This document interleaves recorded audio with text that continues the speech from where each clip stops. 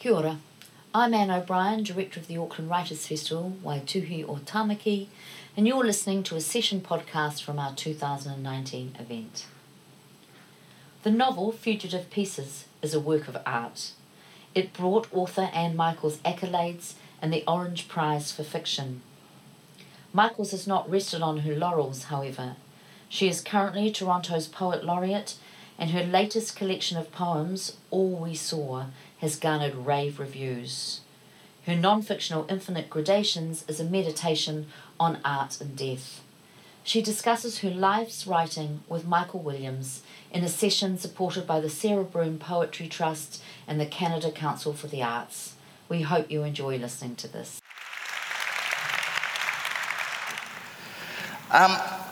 I am going to keep my introduction of our guest today incredibly brief because I'm keen to get our chat underway.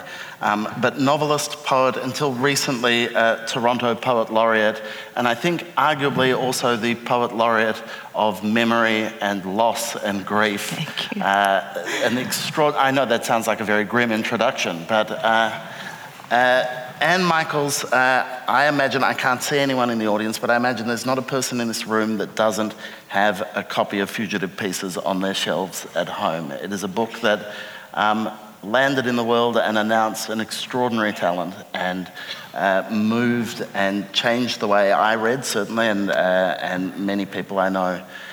Is one of their favourite books. It was 13 years until your next novel. Following that, but you were not, you didn't go quietly in those 13 years. Many collections of poetry, much writing. I'm keen to talk about time. I'm keen to talk about the space between things. That second novel was The Winter Vault, which I think was even better than Fugitive Pieces. Your most recent book is the collection of poetry, All We Saw. And maybe before we chat, if you could read us something to get us started. I'm going to read from All We Saw. I really want to say that it is an enormous privilege to be able to be here, to have an hour together, and thank you all so much for coming. This book was written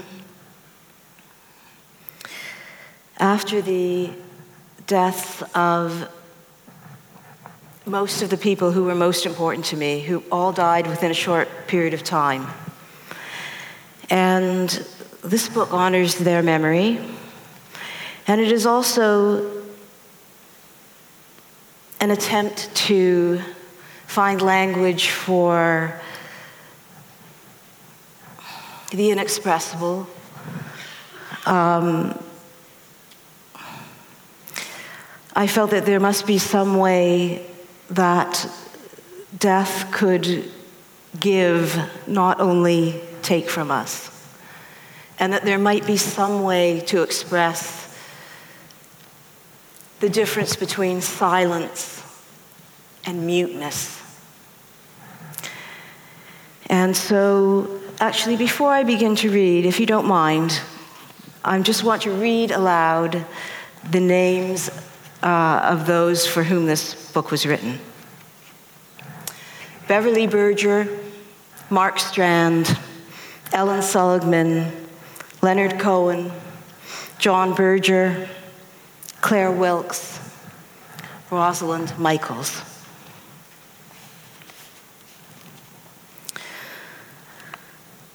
This is a poem called To Write.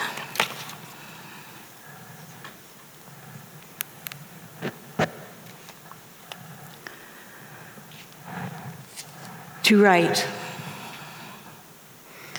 because the dead can read, because she thought everyone came home to find their family taken, because the one closest to her cannot speak, because he drew love into him from each body he entered, because they are keeping her from him, because the last time they met, he misunderstood her absolutely.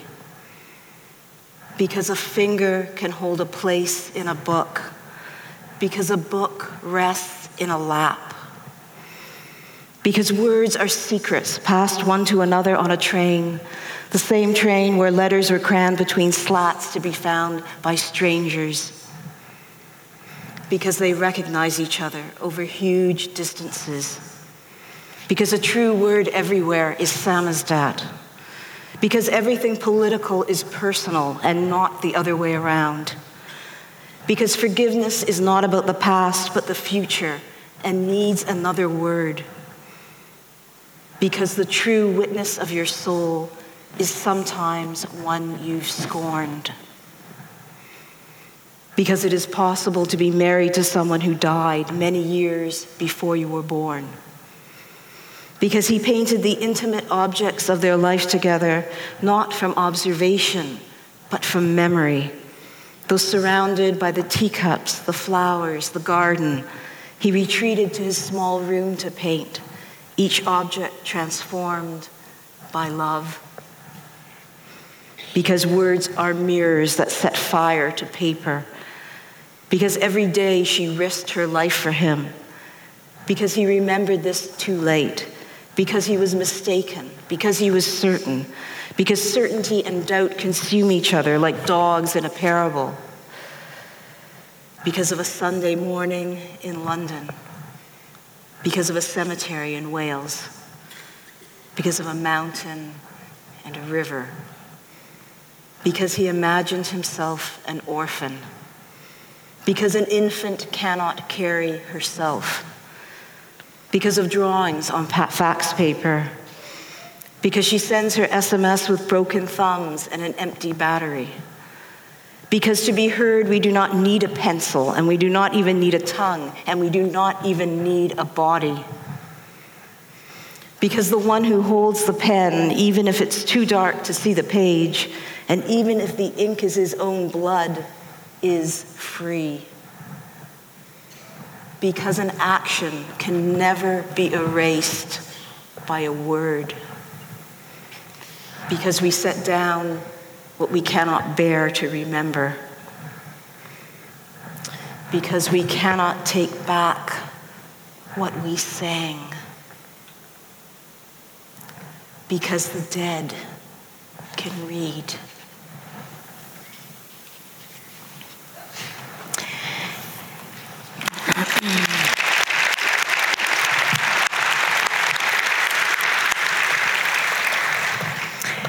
And if you don't mind, bear with me, a very short poem which might gentle our way into our conversation. Ask aloud. To taste the salt of the stars in the sea. To love another more than oneself. To know this is to know everything. Do you see how the dusk and rain are one? Do our bodies come to nothing? Not how we fall in love, but how we fail in love. Ask aloud what comes of us. My love, do you understand me? Not surmise, sunrise. Ask aloud what comes of us.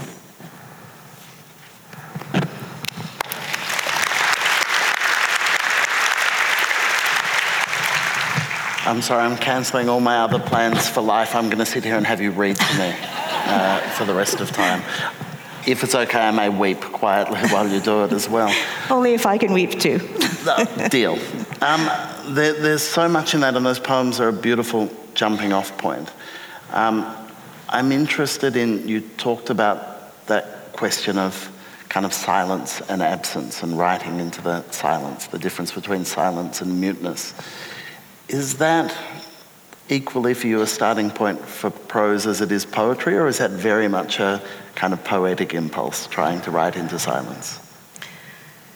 It's very much for both. And whether I have 400 pages or 4 words, not a word can be wasted. So to get at that place that gives the reader a space to be close to the words, to hold the reader close.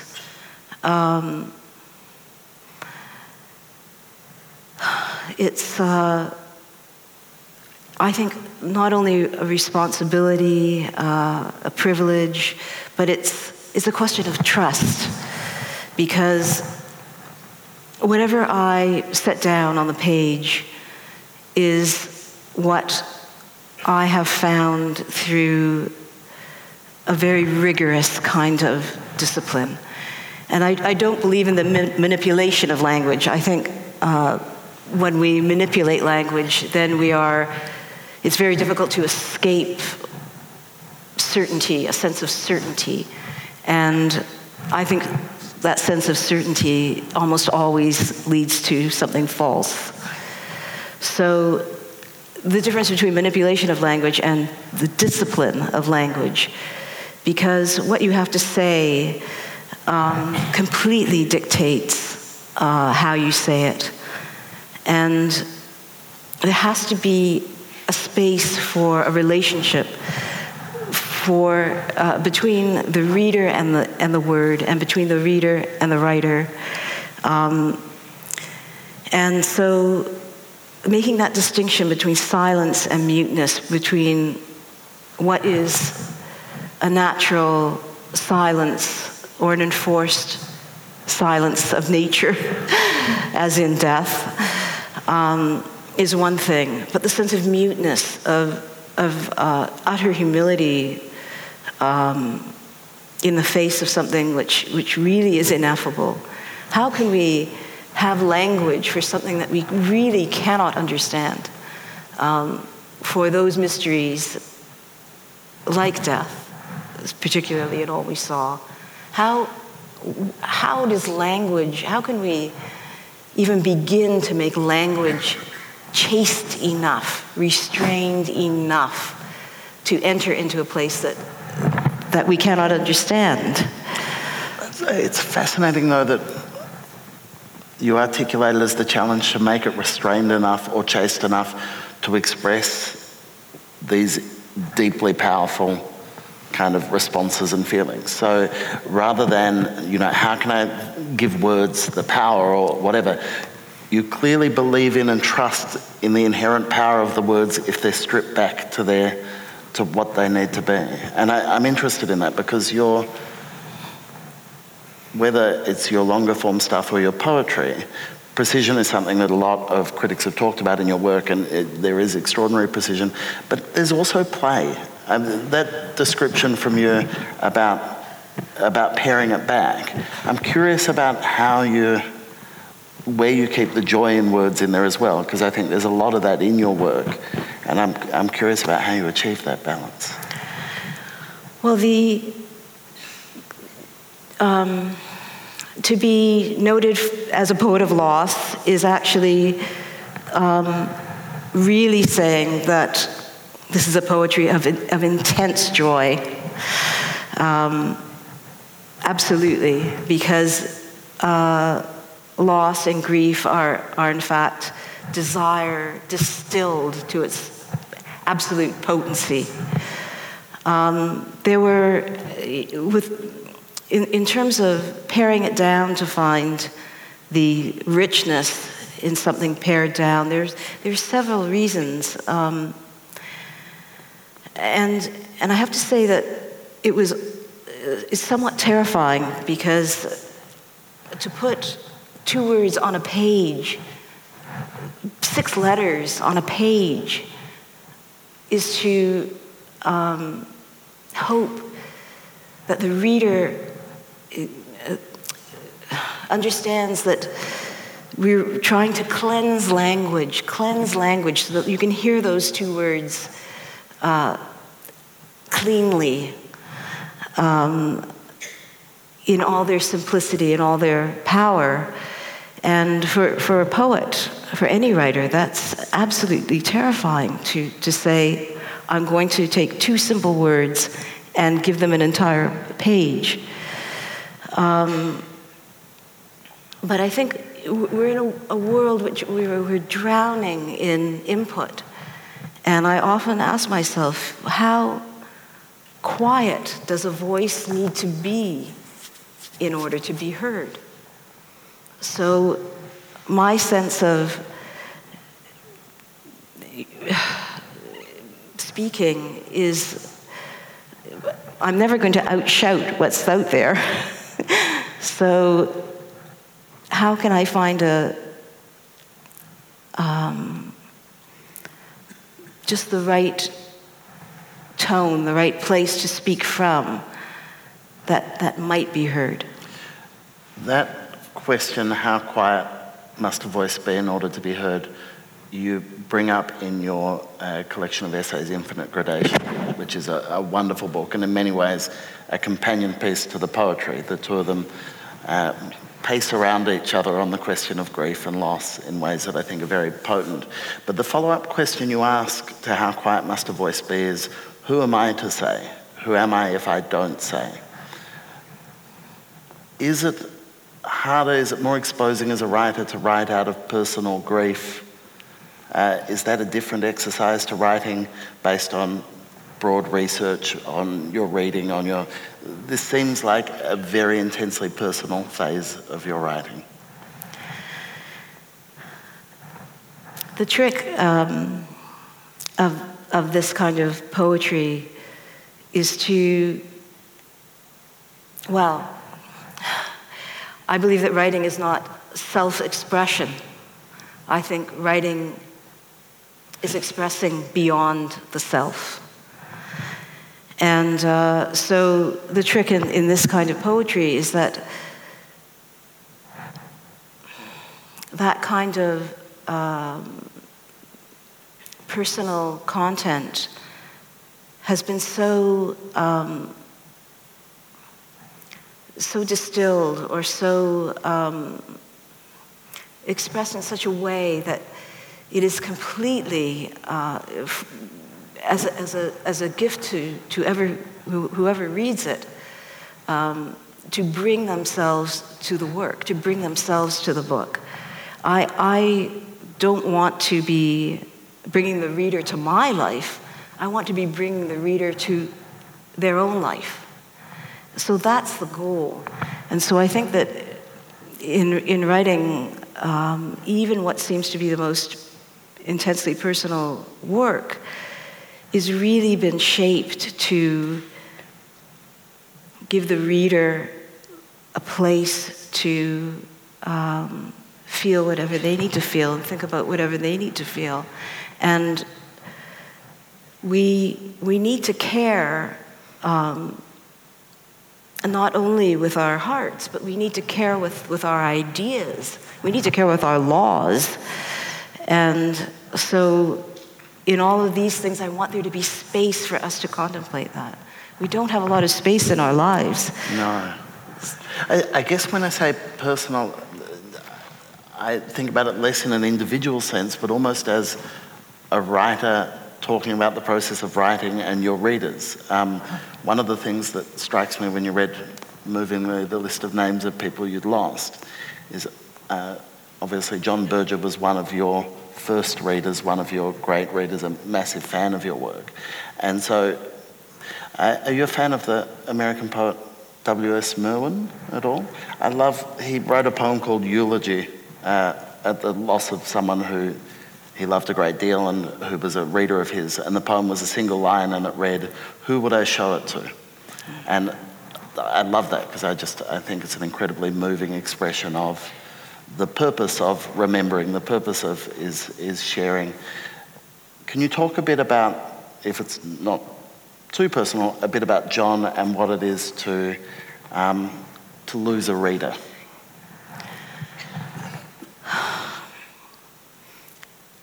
John was a phenomenal person. He was just as you imagine from his books that he would be, which is not often the case, I think, for a writer, for the relationship between writer and reader.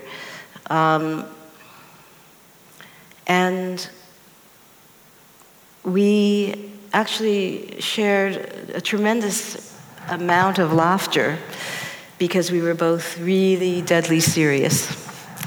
And so we could have that joyousness between us. He wrote to me after reading me, which was a very John thing to do. And that's how our relationship began. And we corresponded for a long time before we met each other. We knew each other over 30 years. There was rarely a day that went by that he did not communicate with me or that we did not speak. Or he loved faxing. This was his preferred mode of expression because he could draw, because we could see each other's hand. This was endlessly a delight. And he was often in parts of the world where there was a significant time change for me, and so I would wake up in the morning and have a message on the fax machine. And the joy of knowing that there was a loyalty there between us that had to do with the broadest reality of our work. It was personal loyalty, of course, too, but the gift of knowing that someone is behind your enterprise, the enterprise of your soul, that's a phenomenal gift. And I've had that gift from readers who write to me, and I take nothing for granted. And that ideal, that sense that we are all working for something larger than ourselves is a tremendous thing. And so I'm grateful to John for many things, and we had a tremendous intimacy, and perhaps almost the most I'm grateful for that kind of solidarity.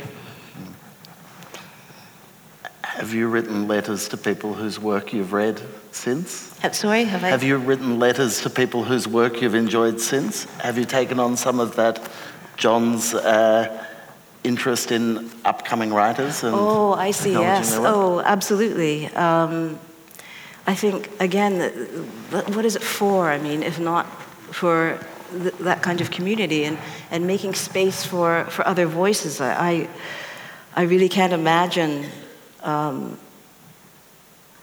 work as a writer that doesn't involve that.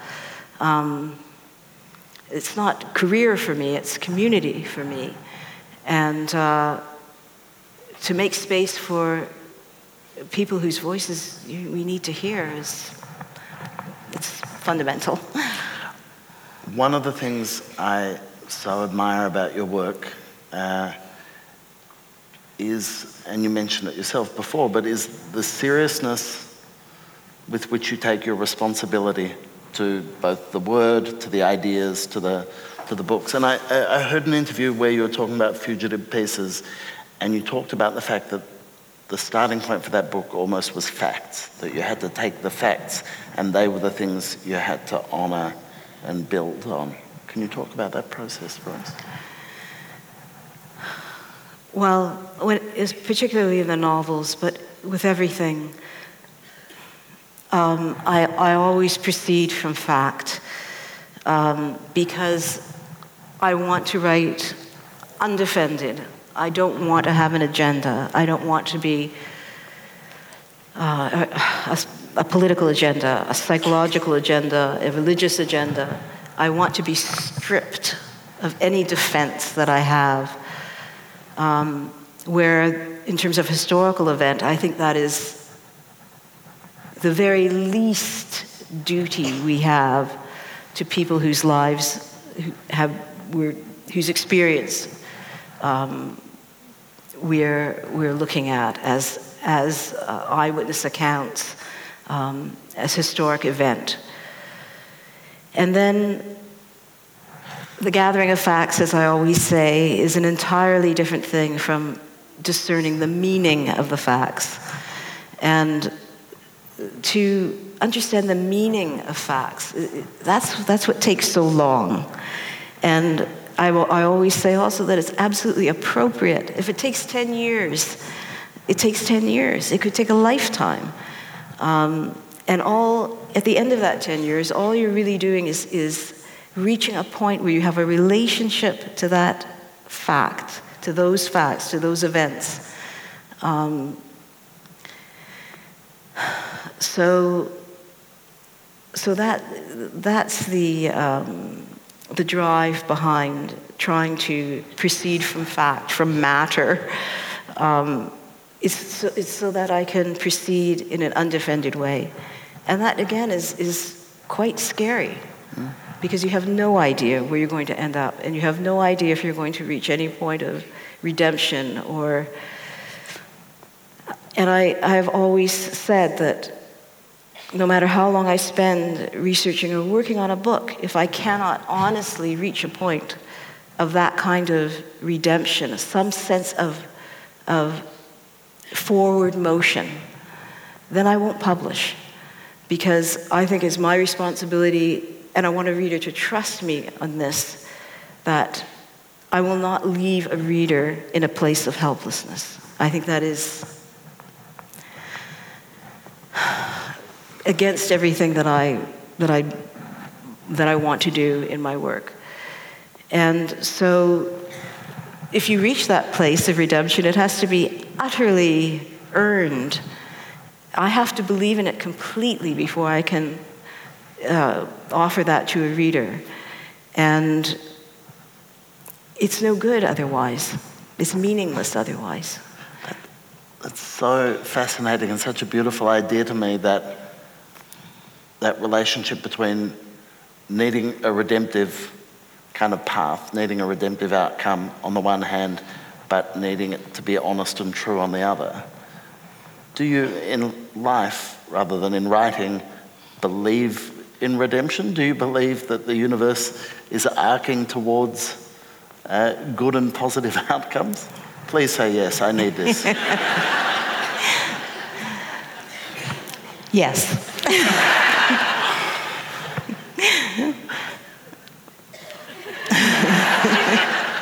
How do you believe that?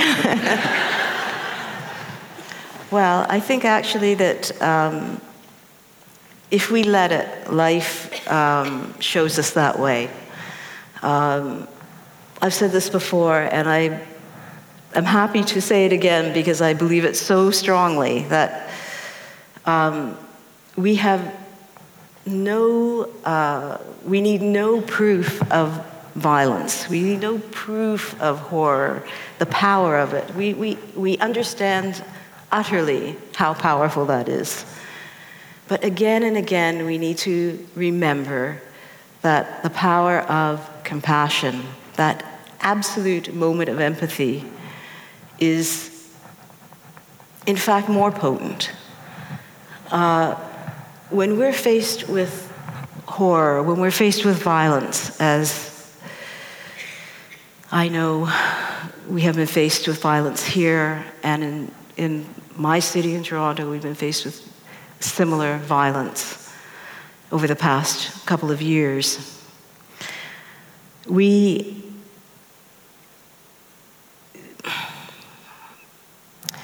What we give cannot be taken from us. So in response to that kind of violence, what we give, if we let love answer, it cannot be taken from us. And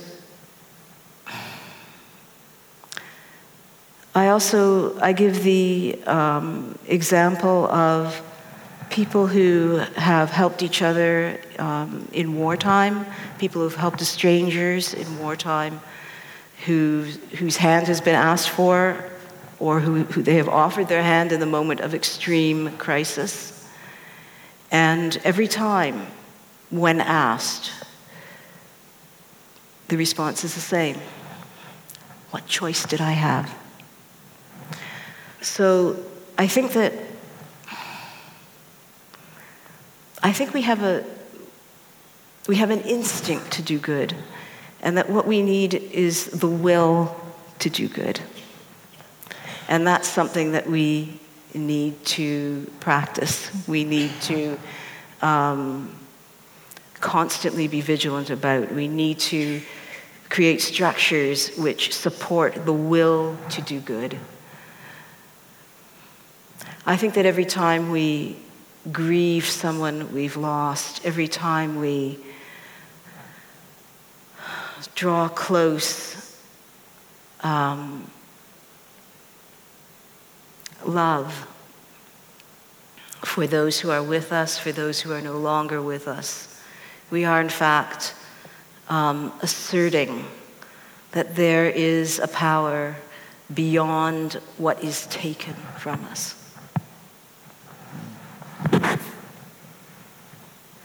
You, in that constant vigilance to will, I mean, you said we know violence, we accept violence, we see it and believe in it. But you said we need to remember compassion. And I'm interested in remembering and the act of creating memory and how much that's part of the great because of why you're right.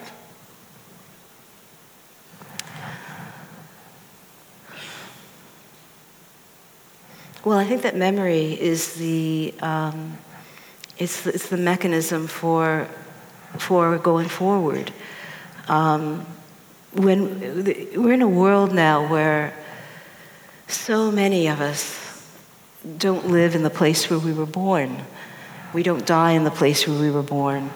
Our children are not born in the place where we were born. So how do we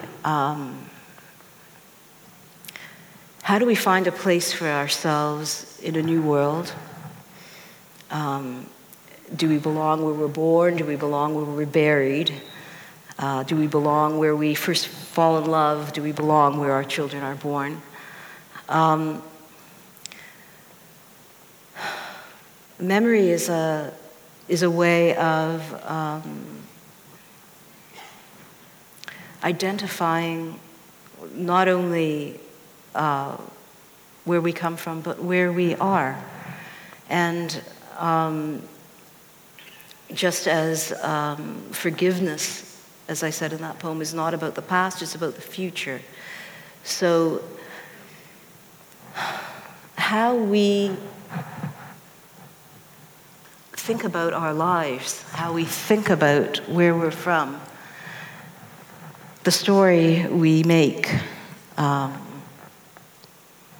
is extremely important because it frames the way forward. It's funny, the parallels between you describing the project of finding the language to talk about loss and death and having a first novel that deals explicitly with being a Holocaust survivor. You know, that Adorno, that question about how and when it's appropriate to apply language to things that are beyond contemplation. The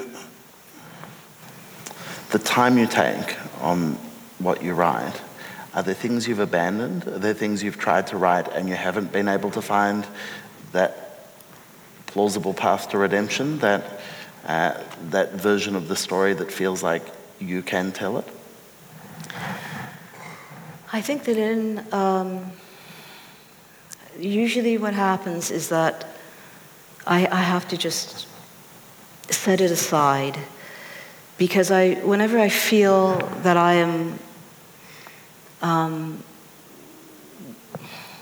writing out of a need to know something, rather than letting myself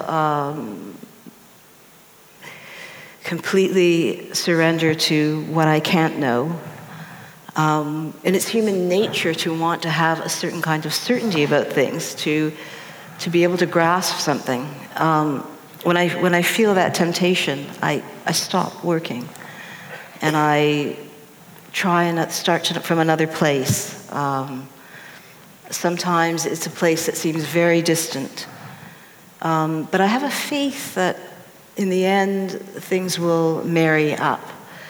And that if you're digging deep enough, the rivers will join. And so I think the key for me is to know when to stop, when I'm forcing something for the sake of my own well-being, my own desire to not have to keep pushing at something that doesn't want to reveal itself. Knowing when to stop, to walk away, to abandon. And then in the end, if I've done the work properly elsewhere, that question comes back. Because again, it's useless to create an answer. You have to find it. Yeah. I love that. So certainty of language applied to questioning of mind rather than certainty of mind. That's a really lovely concept. You're going to get a chance to ask questions of Anne in a tick. There are a couple of microphones in the aisles, and you can make your way to them in just a moment. So I'm flagging it now so that we don't get met with a sea of blank and nervous faces. Obviously, we may still get that, but we'll see how we go. I wanted to ask you about a particular essay piece within Infinite Gradation, and the relationship between Etty Willison and Claire Wilkes as two artists, and why you were drawn to their story. Infinite Gradation is a small book of essays. It's one long essay, and in a general sense, it's about what art makes of death. And so there are stories of painters, visual artists, who, in facing, it's dealing with last works. When the artist knows that their time is limited, and how they face that moment, and what the art does with that acceptance.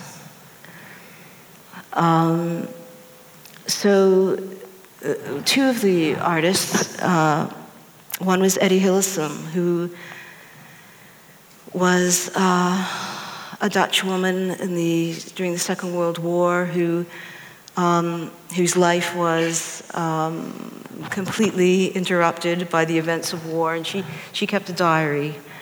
And the other is the sculptor and painter Claire Wilkes, who had a slow decline from leukemia. And so I wonder if there's a way of, it's hard to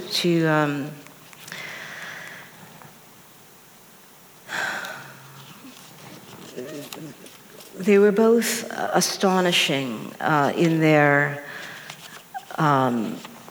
refusal to turn away from what was their fate. And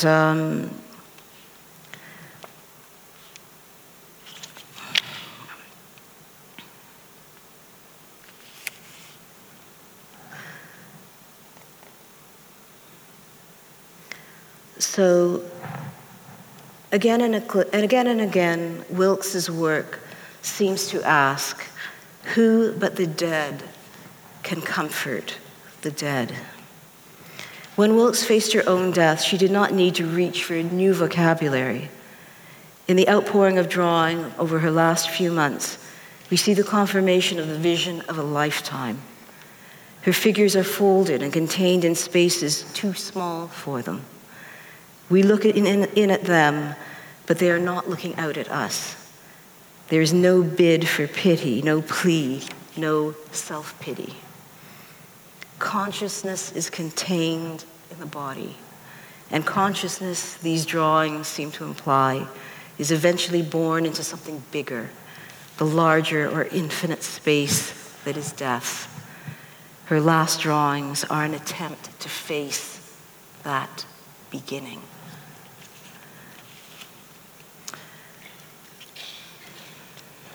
I was very moved by the way you wrote about visual artists in there, and I'm interested in what it is that draws you to them and their work, and what you see as the relationship between that and writing and what you do with words.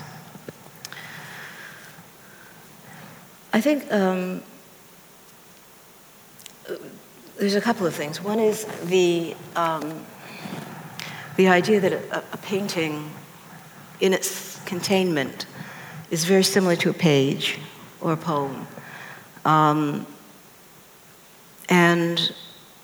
our experience of a single space that we have to take in, whether that space is the page or that space is the canvas. I'm drawn to the silence of painting, how it reaches us without language.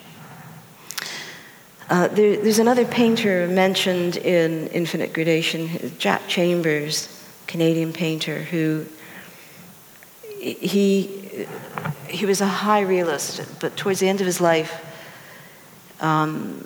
he also had leukemia, which he lived with for a number of years and sought various treatments. And at one point, he was in India visiting a holy man, and he was in a waiting room there, a very hot place, waiting to see this holy man. And he made drawings, pencil drawings, which are so faint. You don't know whether they've been drawn by a pencil or an eraser. They're absolutely at the moment of disappearing. They're very, very moving. And when he was a young man, he painted a tremendous still life. And at the end of his life, he was painting still lifes. But in this early painting, he has a wonderful high realism, again, light blanched image of a flower, of flowers. And beside this beautiful nature is a wall outlet, a plug.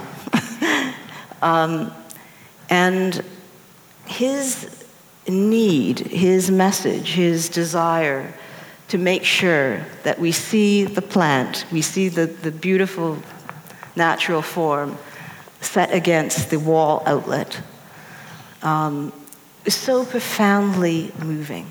The absolute banal daily existence that we live, which is not that it's set against beauty, but that it is beauty itself.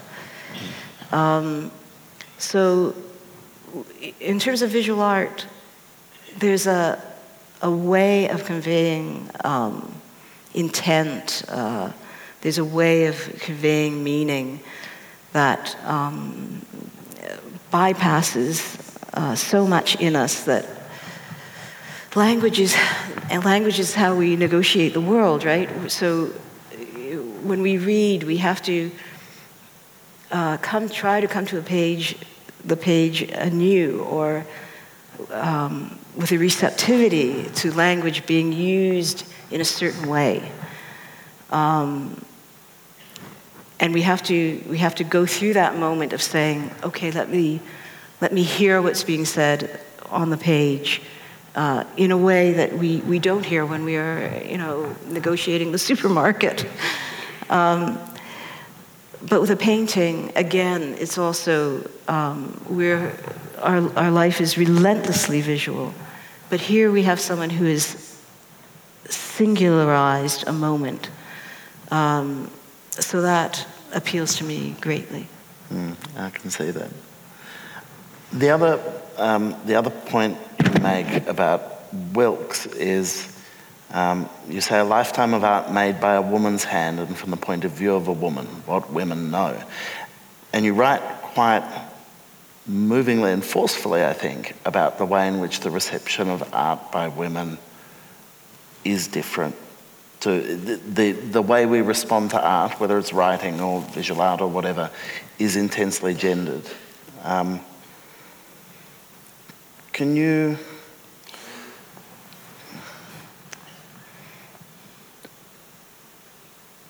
Do you think that's as true now as it was 30 years ago when you were first being published? Or do you think once you have a body of work behind you, is that no longer the case? In terms of the authority of voice? Yeah. Or... Yes, I think that's changed.